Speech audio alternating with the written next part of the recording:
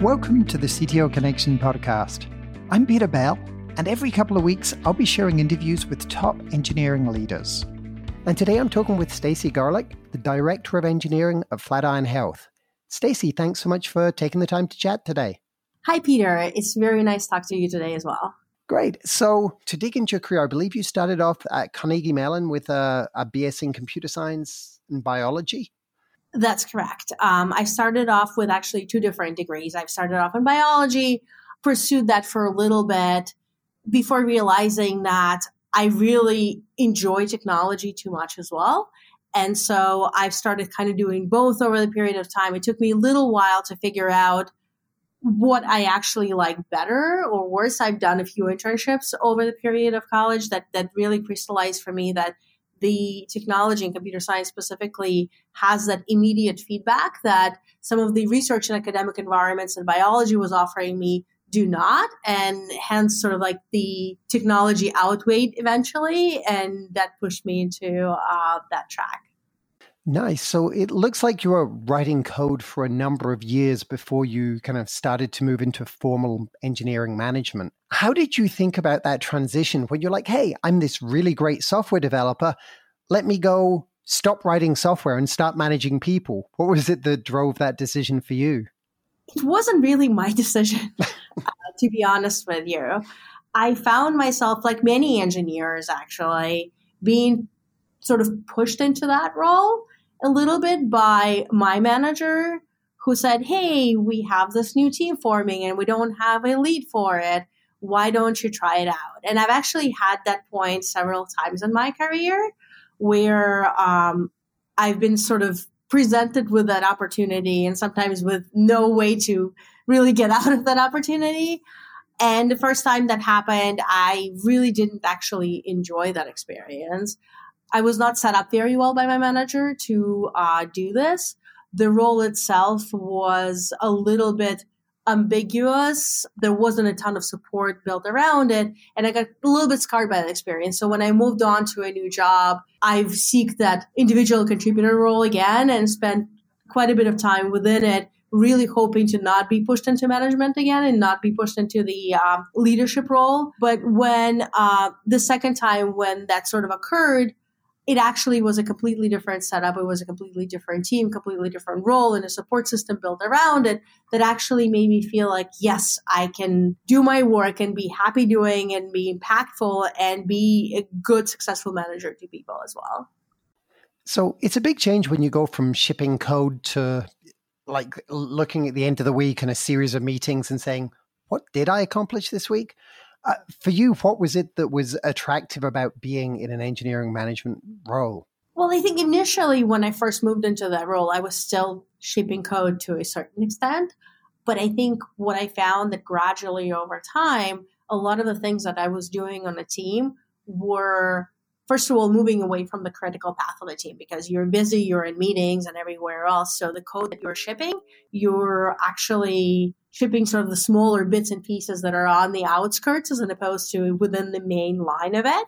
And secondly, a lot of what you're starting to do is you're starting to really support the team. Like you're doing those like small infrastructure components that you don't want other people to bother breaking context for and starting to do, as well as what you're doing around the management portion of the team too, is you're really kind of forming this supporting net for the team. You're understanding like how can I ensure that they can be the most productive and the most effective that they can be, and what are the busy, terrible things that I can take off of their plates onto my plate to get them to do this. And I think that component of really being in service of my team has definitely excited me very much initially about it.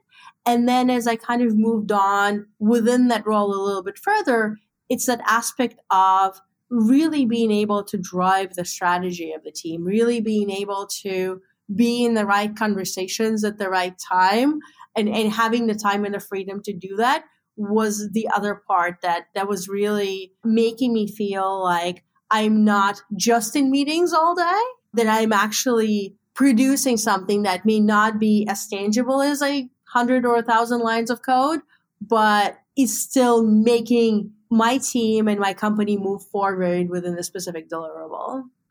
Absolutely. Did you notice any specific changes when you moved from a title perspective from engineering manager to engineering director? How did the responsibilities and focus for you change? Absolutely. And I think once again, like in technology, your title very frequently lags your responsibilities. Even in the earlier stages, when you go from a associate engineer to an engineer, from engineer to a senior engineer, et cetera, chances are you're already doing something for some period of time before that gets recognized with a title and before you actually get officially moved into that role. So similarly for me, moving from an engineering manager to a director, what has started happening is that I've started participating a lot more in overall thinking about the health of the greater engineering organization, the culture within the greater engineering organization, the assurance of cross-functional communication across the whole organization, and spending more and more time looking at these aspects and trying to bring about positive change within the organization within these aspects until it kind of formulated until now I'm no longer taking care of just the teams that I'm responsible for and a day-to-day within those teams, but actually taking what I have learned in that process and bringing it to serve the greater engineering organization. And I think that's sort of like that next step that then eventually got translated into the title. Absolutely. Now, when you think about bringing people onto your team, what do you look for in an engineering manager or leader? That's a very good question. I think sometimes it depends on a role that you're trying to fill because an engineering manager in one team is not necessarily equivalent to an engineering manager on another team. Very frequently, the scope of what they do will differ based on the team, the types of projects that the team does, et cetera, et cetera. So there's going to be some engineering leaders that you're looking for more technical, while others you're looking for a very skilled people manager first and sort of the technical part second. But I think that some of the generic qualities that will span across multiple shapes of engineering managers, I would say, would be things that align very much with what my team's values are and what my company's values are. And those are around being able to seek and provide feedback effectively, being proactive and being skilled and knowledgeable around how to communicate with other people and influence other people, having ability to know when to and how to delegate tasks to your team members and do so effectively without overburdening them with sort of like a daily micromanagement type of things. Those generally to me would apply to all of the types of engineering managers. And then additionally, a lot of times for me, when I'm evaluating engineering manager, I'm kind of thinking, is this going to be a good thought partner to me? Is this somebody who I foresee solving the problems for my team with together? And I think that sometimes it's only visible through a one-on-one interview, but sometimes it's actually visible through somebody's LinkedIn profile and seeing like what has this person done, what are their passions, how they've applied themselves outside of work or inside of their work that would very clearly signify to me like, hey, this is going to be the person that I look forward to solving problems with. Nice. Now, at the New York CTO Summit late last year, you gave a talk about growing a platform team. Could you talk a little bit about why you gave that talk and some of the insights that you shared in the presentation? Absolutely. The talk was brought on by my current experience at Flatiron. I was brought into Flatiron a couple of years ago to really, as a company started moving from startup to scale mode, to start thinking about what it means to introduce some of the common platform components that the whole company can benefit from as sort of like the foundation for our technical products. And as I started thinking through the talk, I've actually given this talk at some other conferences as well with a different focus points. As I started thinking about this talk, one thing that has crystallized to me is that there's many layers and many components to growing different platform teams. And what I thought was important in the message that I thought was important for the CTO Summit specifically, the message that has crystallized for me that a lot of building blocks of building a successful team are keyed on specifically communication. And it's internal communication within the team, and it's external communication of how you position the team. It's the cadence of that communication. It's the ability to deliver the right type of message to the right type of people. And I think that a lot of it, kind of where I started with the talk, was more about, well, how do you set up on call appropriately? And how do you get all of the right pieces in place? And when I came out of the talk, I was thinking about more of like, what's my team's communication API and how frequently do they talk to their stakeholders and what are the types of things that the team should be internally communicating to each other. And that was a little bit surprising, but I think that for the audience within the CTO Summit, that was the right message to bring. And that makes sense. It almost seems to me that when you're looking for the secret sauce, people often start with programming. And then it's like, yeah, but then we build the wrong thing, so it's product. Then they're like, yeah, but I need to align many people, so it's process. And then at the end of the day, it actually really just turns out to be about the people. Not that the other elements aren't important, but if you can't get the right people in the room pointing in the right direction, it's very hard to achieve anything at scale. So yeah, I think you're absolutely right. And as we look at actually evolution of how we develop software over time too, the level at which we, not necessarily the level, but the size of the building blocks is changing over time. We started, many, many years ago, writing in zeros and ones, kind of moved on to assembly code where they were still very, very low level commands. Then already sort of during my college years and my early experience, moved on to sort of more higher level programming languages that allowed us to still very close to the basics kind of program systems. And as we move further and further, as we have more and more libraries, more and more components, more and more things that we rely on at our disposal, our job really becomes more about understanding which of these building blocks we're putting together, and then ensuring that we have the right glue around it, and the glue around it is the people and is the process and less so of the code itself. Definitely. As you think about the people that you bring onto your team, and I'm sure you delegate a lot of the hiring decisions, but what are the key things you look for in an engineer in an organization that you're building and managing? That's a very loaded question. I think it's probably even harder than the what are the things you're looking for in an engineering manager, particularly because engineers are all sort of these unique individuals that bring in a variety of different skills to the table.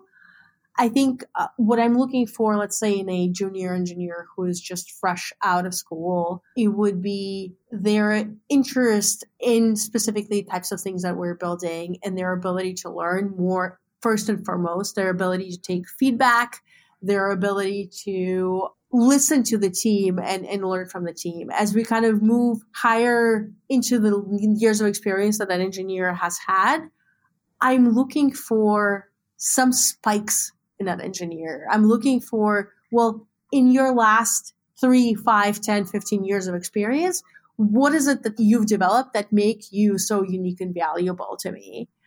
And that's where I think each person brings a very different thing to the table. Some bring a depth of experience within a specific area. Some bring in a breadth of expertise. Like this is a person that you're going to be able to drop in anywhere and they're going to solve every single problem for you.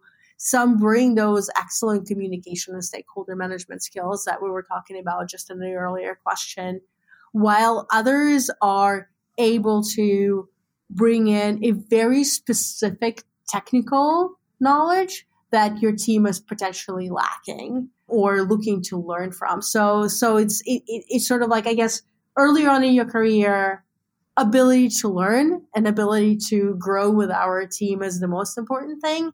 And later in the career is that specific spike that will make you unique and interesting to me. Great. When you think of learning and development, how do you think about that? How do engineers both keep up to speed with the technologies and platforms as they evolve and potentially make the shift if you need to use new languages or new tools? How do you think about supporting that within an organization? That is a very good question, because I think that that's most organizations where I've been in, that's sort of on the forefront and on our mind. And I don't know if we are actually doing a great job at it all the time.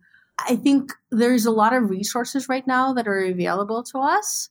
And that's great because everybody has such a different learning style.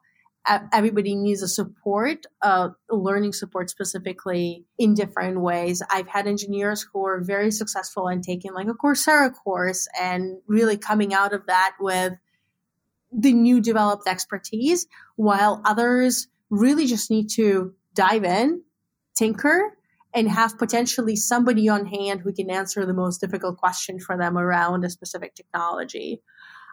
Keeping up to date in general, as opposed to like learning a specific skill for a specific type of task, is much more difficult question to tackle. Trying to keep lists of conferences, talks, there's just such a wide variety right now, and trying to keep that in mind and that available for your engineering organization is important.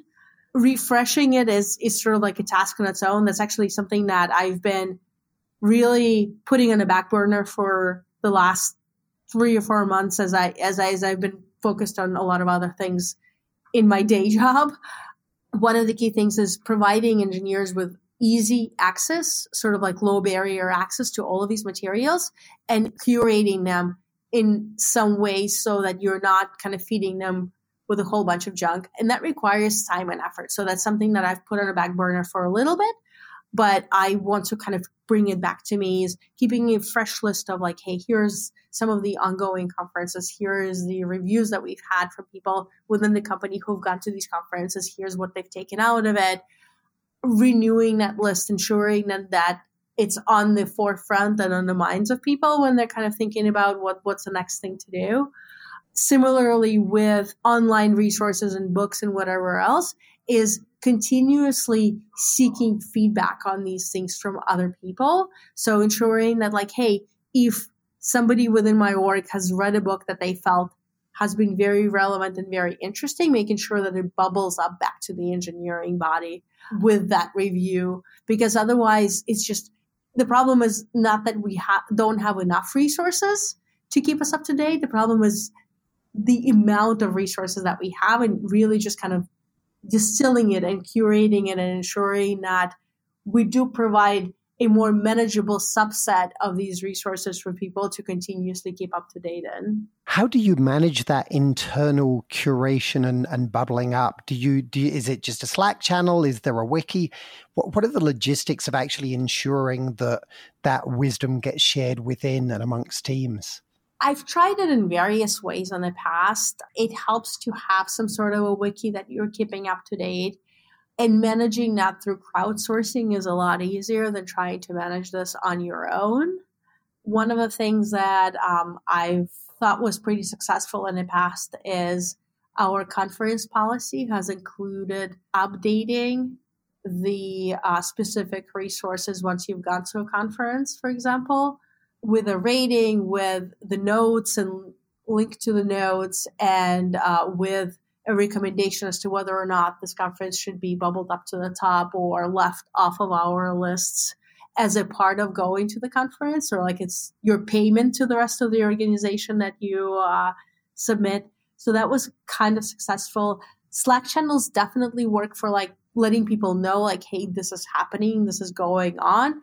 I think that Slack channel as a sort of long-term, long-lived kind of history thing doesn't always work very effectively. So having a document to kind of reference things back to definitely does work a little bit better.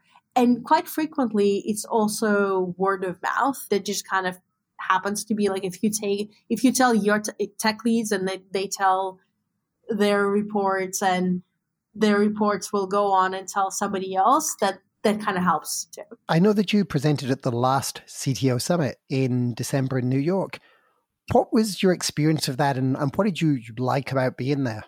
So this was my first time presenting at the CTO Summit. It wasn't my first time attending, so I can kind of have both sides of the story a little bit. I think what I really enjoyed about presenting at the CTO Summit was the openness of the audience and the fact that presenting to this audience, it is not just you talking at them. It's you really starting a conversation. You bringing in a topic and starting the conversation with like these 200 people who have tons more experience and tons more exposure than you do, potentially to even the topic that you were talking to them about, who then in the hallway after your talk, or even, in the questions immediately after, will question and prod and bring their ideas. And it just sort of becomes a longer conversation. And quite honestly, for me, that conversation is still continuing in some of the LinkedIn threads and follow-up coffees that I've had with people coming out of the CTO Summit. It's really for me to just, and that was actually surprising part of it for me too. Like, I thought I'm going to bring in a topic that I've lived through, and I'm going to share this experience with people and they're going to benefit from it. I completely did not expect to gain benefit from bringing this conversation. And I think that in the future, if I want to come and bring a conversation, like a talk to the CTO Summit, I actually want to bring a topic where I know nothing about and make that a conversation starter, like bring a burning problem that I'm trying to solve, and then see, can I crowdsource within this group of people a solution to this topic? So that's the presenting part of the answer. The attending CTO Summit is similar in a lot of ways.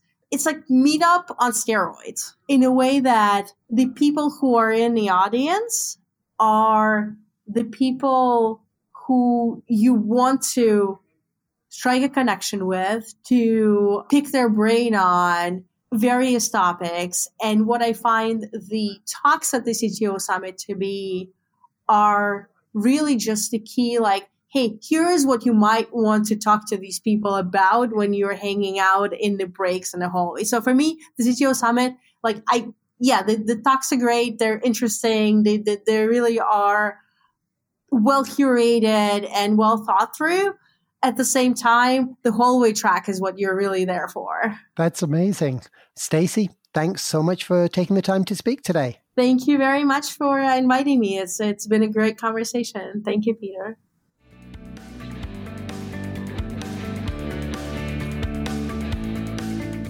This episode was produced by the amazing team over at Dante 32, a podcast production agency focusing on content strategy, audio production, and distribution. Check them out at dante32.com. And if you'd like to receive new episodes as they're published, please subscribe in Apple Podcasts, Google Podcasts, Spotify, or wherever you get your podcasts. And if you enjoyed this episode, please consider leaving a review in Apple Podcasts. It really helps others to find the show. Thank you.